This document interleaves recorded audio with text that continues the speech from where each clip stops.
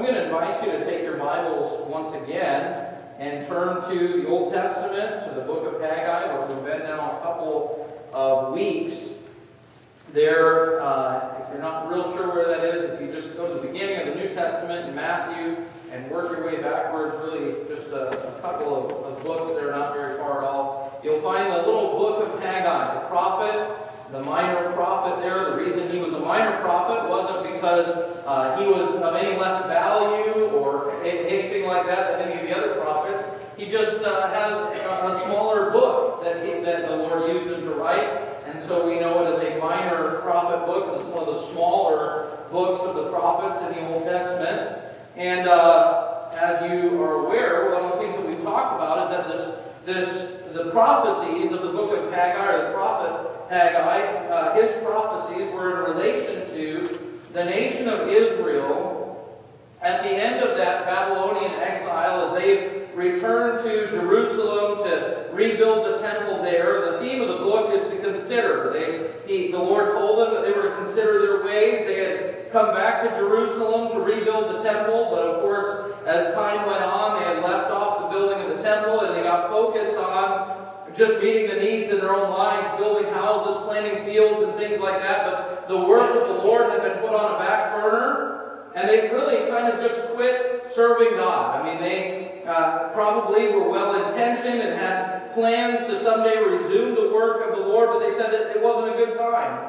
And so for many years, the work of the Lord stood still. The building of the temple was not taking place. And so the Lord then sends the prophet to them to prophesy, to tell them, hey, you need to get busy about the work of the Lord and consider your ways. Realize that the reason that you are not living in the blessings of God is because you disobeyed the voice of God. And that's exactly what they had been doing. The Lord told them in chapter 1 that He was against them, that when they were going out into the fields, they were working hard to try and bring home the fruits of their labors. He would send drought, He would send blasting and things to cause the work of their hands really to come to naught. And maybe in their minds they thought that this was just coincidence, but the Lord was telling them, hey, I'm trying to get your attention. And so that's kind of what chapter 1 is about. And at the end of chapter 1, we read that they resumed the work of the Lord, the work of rebuilding the temple of the Lord. In verse number 15 of chapter 1, it says, in the 24th day of the 6th month. So this is the 6th month of the year, the second year of Darius. And it was in the 24th day of that month. And then we come down here to chapter 2, and we covered the first part of chapter 2 last week, but today we're going to pick it up in verse number 10. And I want you to notice that this is 3 months later. It says in the 24th day of the 9th month. So 3 months after the work of the temple has resumed, the Lord sends now this third prophecy to the people. So if you're there in Haggai chapter 2, and if you would stand with me for the reading of the scripture this morning, if you're able to. If you're not able to do that, that's fine, of course. But let's stand together and read this, beginning in verse number 10 of Haggai chapter 2. Here's the third prophecy. It says, in the 24th day of the 9th month, in the second year of Darius, came the word of the Lord by Haggai the prophet, saying, thus saith the Lord of hosts, ask now the priests concerning the law, saying, if one bear holy flesh in the skirt of his garment, and with his skirt do touch bread, or pottage, or wine, or oil, or any meat, shall it be holy? And the priest answered and said, no. Then said Haggai, if one that is unclean by a dead body touch any of these, shall it be unclean? And the priest answered and said, it shall be unclean. Then answered Haggai and said, so is this people, and so is this nation before me, saith the Lord, and so is every work of their hands, and that which they offer there is unclean. And now, I pray you, consider from this day and upward, from before a stone was laid upon a stone in the temple of the Lord, since those days were, when one came to an heap of 20 measures, there were but 10. When one came to the press vat for to draw out 50 vessels, Out of the press there were but 20. I smote you with blasting, and with mildew, and with hail, and all the labors of your hands. Yet ye turned not to me, saith the Lord. Consider now, from this day and upward, from the 24th day of the 9th month, even from the day that the foundation of the Lord's temple was laid, consider it. Is the seed yet in the barn? Yea, as yet the vine and the fig tree and the pomegranate and the olive tree hath not brought forth. From this day will I bless you. The title of the message this morning is When God Explains Himself. When God explains Himself. Let's pray. Heavenly Father, we thank you for this powerful book of the Bible that so often we overlook and yet is so applicable to our lives today. I pray, Lord, that as we dig into the Scripture and we consider, as you've told us to do here, and consider your work among your people all these many years ago, but we also consider our lives today and how you may be working. Lord, would you help us to be honest with ourselves before you? And by your Spirit, Father, I pray that you would help us not only to intellectually understand the Word of God this morning, but to make application to our lives. That you would help us to understand how this applies to us and help us, Lord, to live it out in obedience. So, Lord, work in a great way and accomplish among us that which you please. We ask it in Jesus' name. Amen. Please be seated. As I mentioned earlier, this is the third prophecy in this book. There are 4 in total prophecies that Haggai prophesied, and this is the third one. Now, this one is a little bit different than the previous 2 that we looked at, because in the previous 2 prophecies, the Lord was dealing with issues that were going on in the lives of the people and was kind of rebuking them and also giving them instructions on how to make things right. But when we come to this third prophecy of the book of Haggai, there really isn't necessarily any direct rebuke, though the Lord does address an issue. But really, this is a prophecy in which the Lord is just kind of pulling back the curtain a little bit and explaining to the people why they have been experiencing what they've been experiencing. And He's just basically filling them in on His reasonings and the why behind the what. This is what He's been doing, but the reasoning behind that. As I was looking at this, I was just considering how amazing it is that God would explain Himself. God owes no man an explanation. You know, a lot of people that kind of have a low view of God, a low understanding of God, these people sometimes believe that they have a right to understand. And when they don't understand circumstances that are happening in their lives, they have a tendency to get angry with God or bitter at God because they feel like, well, it's just not fair and it's just not right that God doesn't show me what He's doing and why He's doing it. But I want you to know that God is above all, and His ways are higher than our ways, and He's greater than us. And since He's our Creator, He has every right to do whatever He wants, and He does not owe us an explanation for any of it. And yet, God, who is above all, in His love and His mercy, will sometimes pull back the curtain and give us some insight into His ways and why He does what He does. And that's what He's doing here. He's saying, hey, listen, you are facing some difficulties in your life, but let me explain some things to you. I mentioned a moment ago that when we pick it up here in this third prophecy, it has now been 3 months, exactly, 3 months to the day, since the nation of Israel, that remnant that was there in Jerusalem, since they began rebuilding the temple or restarted the work on the temple. 3 months have passed, and yet they still have not yet seen the Lord's hand of blessing in their lives. The Lord was against them because of their disobedience, but now for the last 3 months they've been working, they've been trying to do what is right, they've been trying to be obedient to the Lord, and yet their circumstances haven't really changed.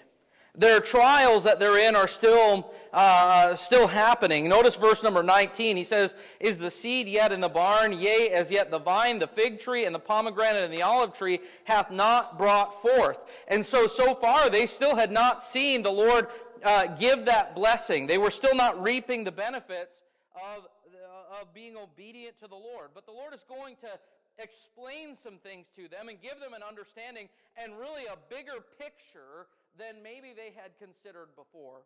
And I want to show you that beginning there in verse number 11, we see a lesson that the Lord begins to teach to them. And this lesson comes in the form of an illustration. This illustration is a question that is asked to the priests, those who would have been experts in the Mosaic law. Notice what he says in verse number 11. Thus saith the Lord of hosts, ask now the priests concerning the law, saying, if one bear holy flesh in the skirt of his garment, and with his skirt do touch bread or pottage or wine or oil or any meat, shall it be holy? And the priest answered and said, no. So here's the question he's asking. He's referring back to the laws given, like in the book of Leviticus, where the Lord is giving detailed explanation of how they're supposed to offer sacrifices and the difference between clean and unclean. And he says, you need to ask the priests. Here's what you ask them.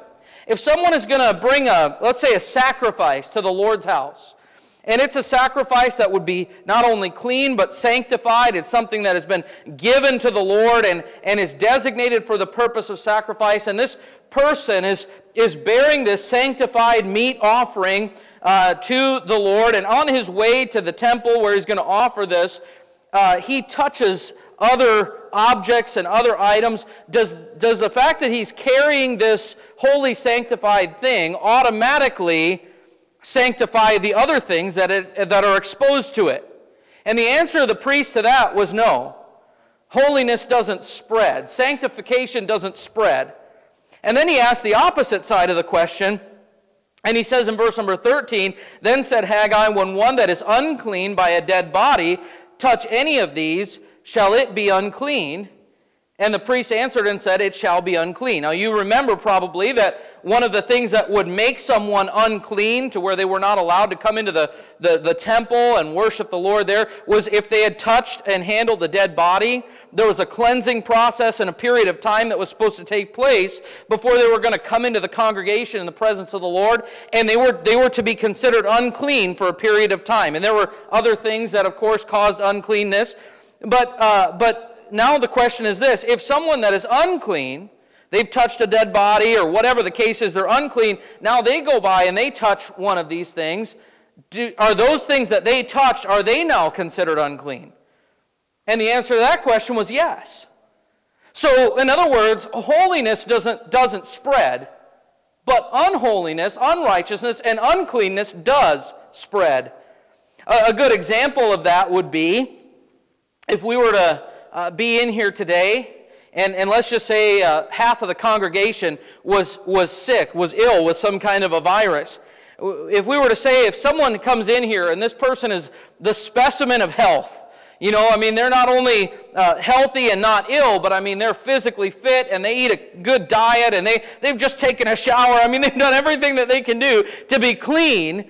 If they walk in here, does that automatically make everyone else in the room healthy? No, because health doesn't exactly spread, does it? Now, if the opposite of that were to happen, if everyone in here is healthy and in good physical condition, but someone comes in and they've got some kind of a communicable disease and they're coming around and they're coughing on people and touching people, and do you think that their uncleanness can spread? Well, obviously it does. We know that to be true. And this is what the Lord is saying here. Unholiness or holiness and sanctification doesn't necessarily affect everything that we do, but uncleanness and unholiness does. And then he says here in verse number 14, then answered Haggai and said, so is this people, and so is this nation before me, saith the Lord, and so is every work of their hands, and that which they offer there is unclean. You see, these people had listened, they had hearkened to the voice of the Lord, and they had begun to obey the Lord. But from what I can tell from this and other passages of Scripture, it would seem as though the works of their hands had changed, and they were now doing outwardly that which they were supposed to do, their heart had not yet been transformed.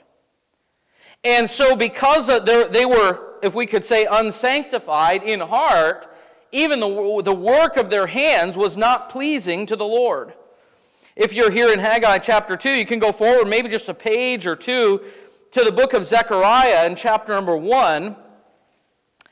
And I want you to notice in verse number 2, it says, "The Lord hath been sore displeased with your fathers.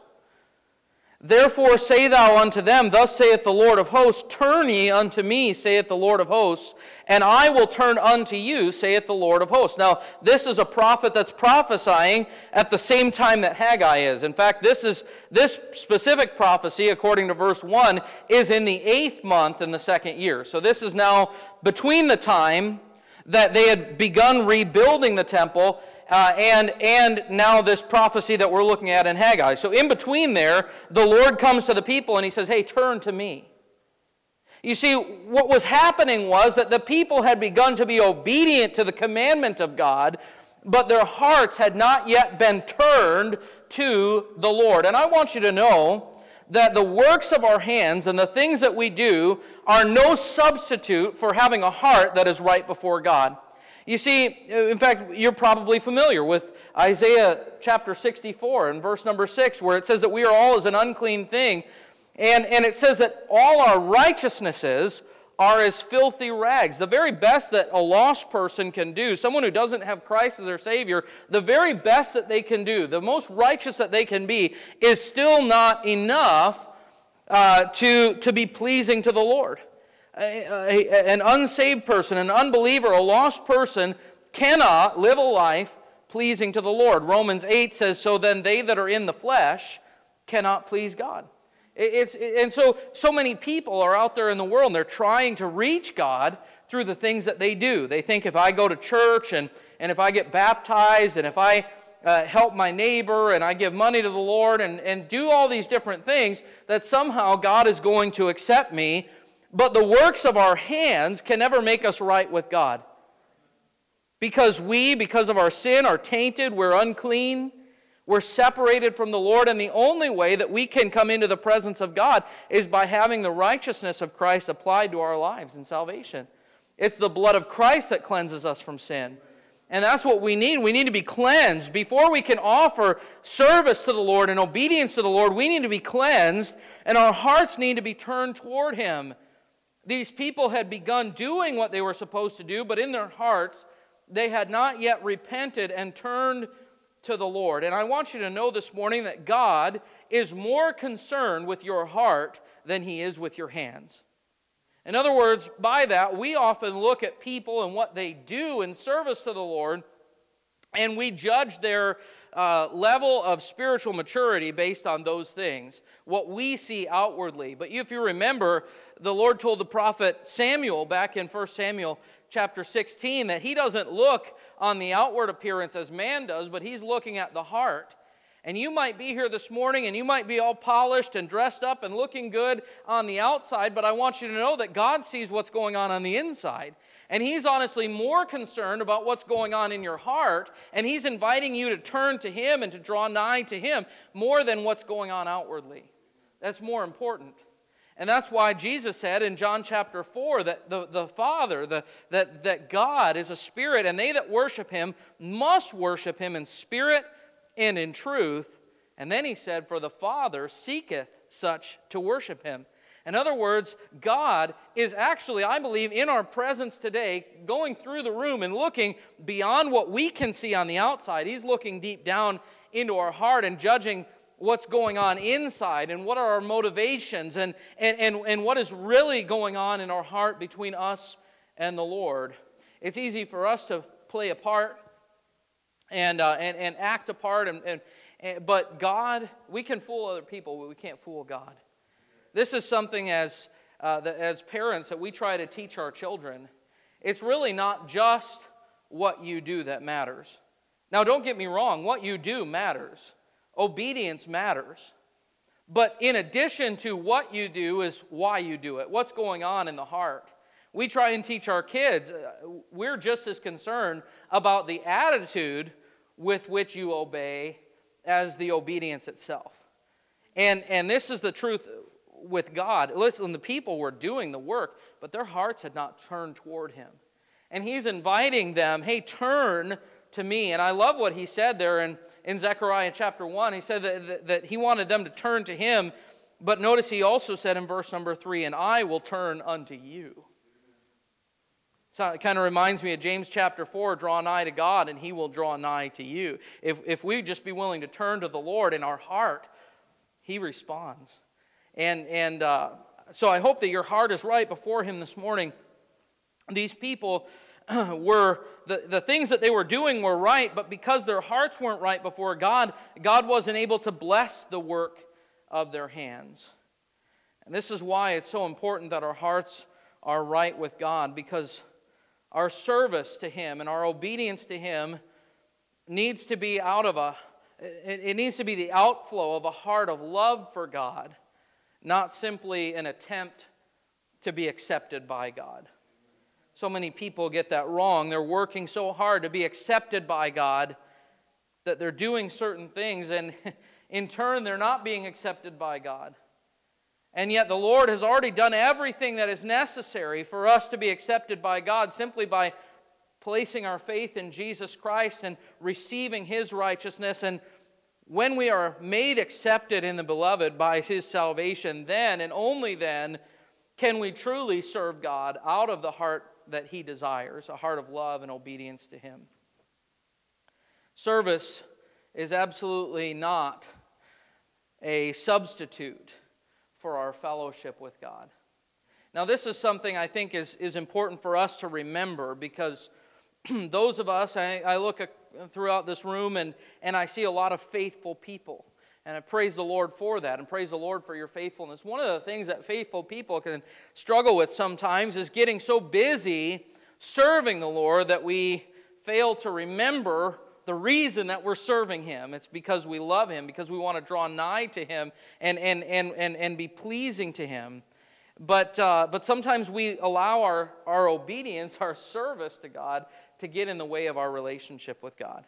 It seems crazy maybe to some people, but it's a reality. And if you have ever thought, boy, I just don't have time to pray today because I've got this and this and this to do, and I know I need to do these things, but I just don't have time to pray, that's a pretty good indicator that you've kind of missed the point of why we do what we do.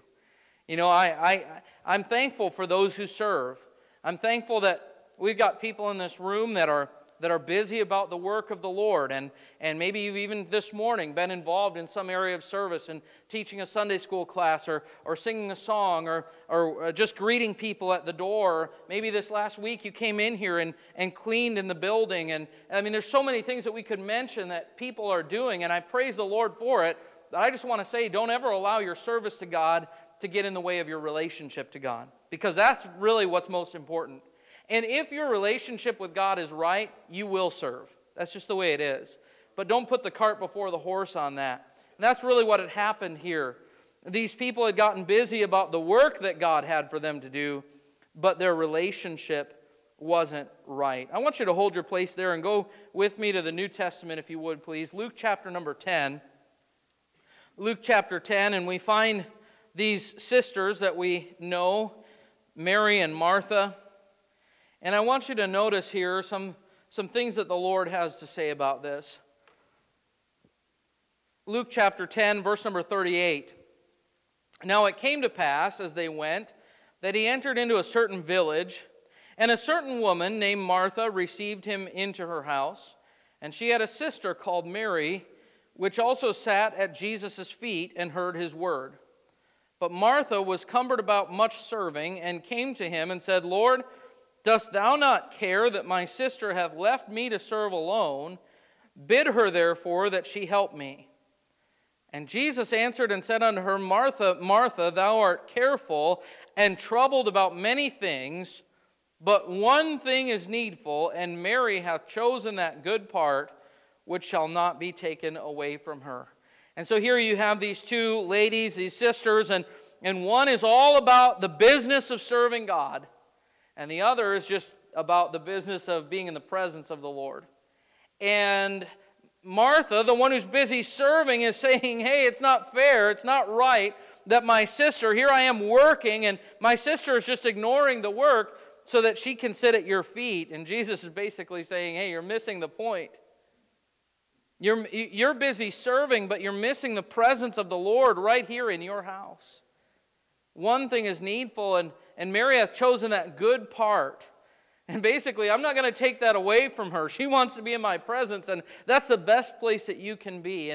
And friend, I just want to encourage you this morning, regardless of what you do in your life, the very most important thing is your relationship with the Lord, your fellowship with Him. If you're here this morning and you're not saved, you don't have a relationship with God, there is nothing you can do to fix that. You can, the Bible tells us that we are all as an unclean thing. All have sinned and come short of the glory of God. And you can, in your unclean state, as we all once were, try to serve God, but I'm telling you, the work of your hands will be tainted by your sin. It's just the condition that we are in. But once you receive Christ as your Savior, you receive forgiveness. You receive the righteousness of Christ applied to your life. You receive a relationship with God that you can fellowship with Him, and from that relationship can flow service and obedience to God. If you're not saved, let me just tell you, that's the first step. But many of you here today are saved. Hopefully most of you are. But my question to you is, how's your relationship? How's your fellowship with God? Your service to God will never be a substitute for your relationship and your fellowship with Him. We used to have a saying, there was a time I was a member of a church that was very focused on the work of the Christian life. And we used to have this saying that soul winning covers a multitude of sins. We said it jokingly. But I mean, there was almost this mentality that really as long as you are busy trying to lead people to Christ, then you really could do no wrong, you know? And folks, I'm just telling you, that's just not the Bible perspective. That's just not God's perspective.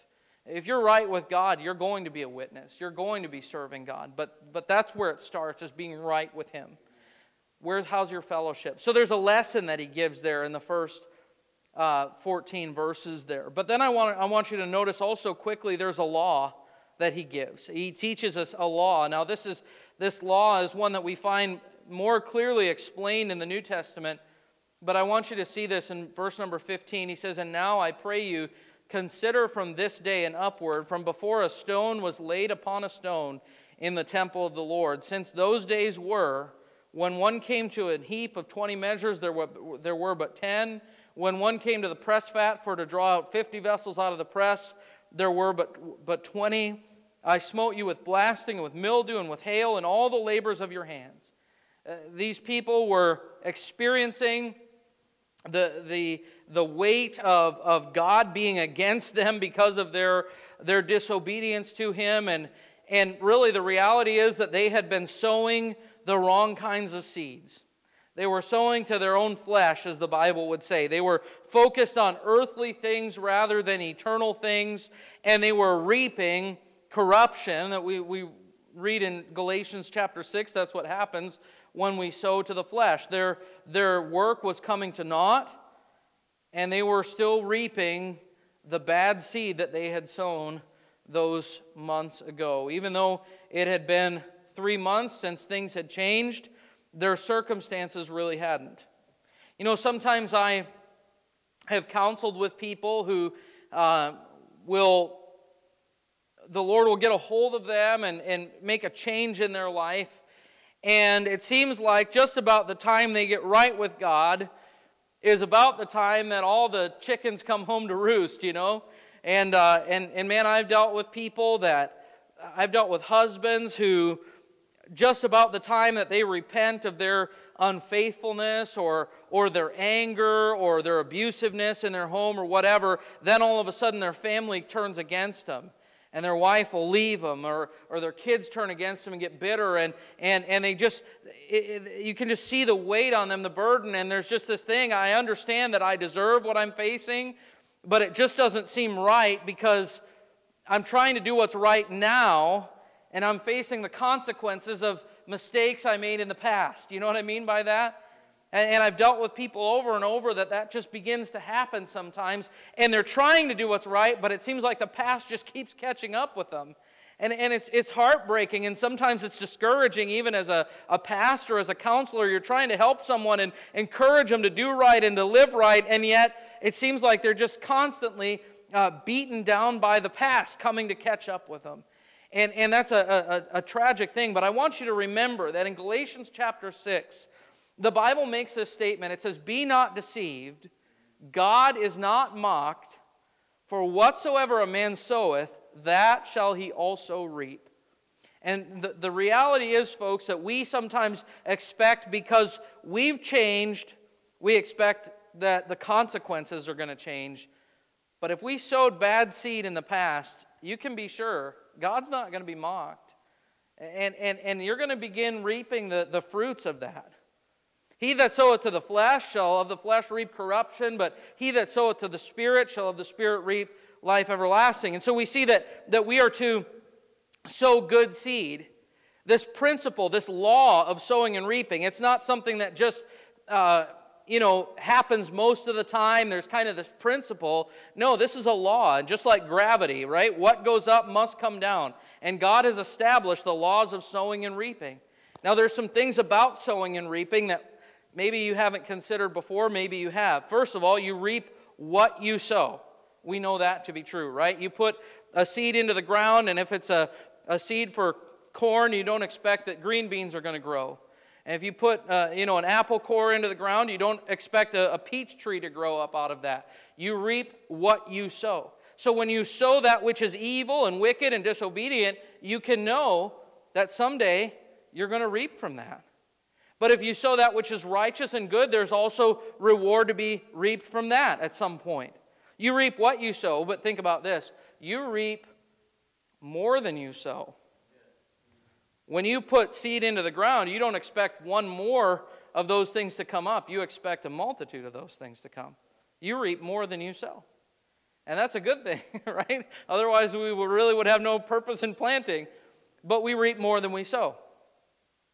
But the third principle that maybe some people don't consider, you reap later than you sow.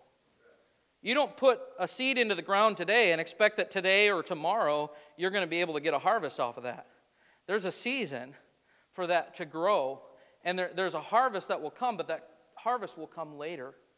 All right, so what is all this about? Well, sometimes we've sown seeds in the past that have been bad seeds, and even after we have changed and turned and repented, and maybe we've been made right with the Lord, I just want you to know, don't be surprised if those things come back and catch up to you, and those chickens do come home to roost. You say, well, what do I do, and how do I stay on the right path? Let me tell you, this is probably the greatest principle of truth in all of this. Start sowing good seed today. Sow good seed. Do what is right. Be right with God. Fellowship with God. Serve the Lord. Be obedient to the Lord. And yes, you may still be reaping some things from the past, but I want you to know you'll reap what you sow. Start sowing good seeds today, and you're going to find someday good harvest coming off of that. Good fruit coming off of that. Just get busy sowing good seed. And that's really what the Lord is saying to them. Listen, I know that because of your past and because of your disobedience, that there are just some things that you're having to deal with even today. Even though your behavior has changed, the consequences of sin are still there, but just keep doing what is right. And notice what he says at the end of verse number 19. He says, from this day will I bless you. It's coming, and there is a harvest of righteousness that is coming, but just be faithful and just to be obedient and start sowing that good seed. And so this morning, from this prophecy that maybe is a little bit obscure and a little strange even, I just think there's some things that we need to ask ourselves. First of all, is our heart right with the Lord? Is my heart right with the Lord today? I'm not asking about the things that you're doing, because the things you're doing are really just kind of an evidence of what might be inside. But God knows the truth about you, and what God knows about you is a lot more important than what people think about you. God knows what's going on the inside. Is your heart right with God? Are you saved? Do you know that your sins have been forgiven, that you're on your way to heaven? Friend, it can only come through the blood of Jesus Christ. It's Him and Him alone. It's not by any works that we can do. It's not by any goodness. Some people think, I'm arrogant because I can stand up here and say I'm righteous. No, that's not arrogant, friend. If you knew who I am apart from Christ, it is only by the mercy and grace of God that I am saved today. And I still struggle with the flesh like anybody else. And I still struggle with sin like anybody else. But I'm thankful that when the Heavenly Father looks down and He looks at my life, He sees His Son. He sees a child who has the righteousness of Christ imputed or placed upon him. I'm thankful for that. Friend, if you have not received that, it is only by the mercy and grace of God. And then if you are saved, what is your motivation for obedience to the Lord? What is your motivation for serving God? Is it because you're trying to impress other people? Is it because you're trying to impress God and make Him accept you in some way? Or is it because you simply love Him and you desire to be obedient to Him? If it is anything but that, friend, can I just encourage you, turn your heart to the Lord today, and He'll turn His to you. It's a wonderful truth. How's your fellowship with God? How's your relationship? Are you drawing nigh unto the Lord day by day? And then what kind of seeds are you sowing today? In your life, in your family, in our church, and in your workplace? What kind of seeds are you sowing? Are you sowing good seed, expecting that someday God's going to bless the work of your hands? Or are you still maybe sowing bad seed because you say, well, it's just kind of hopeless. It seems like circumstances haven't really changed. I just want to say, wherever you are today, there's some principles and truths right here in this passage of Scripture that apply to you and to me.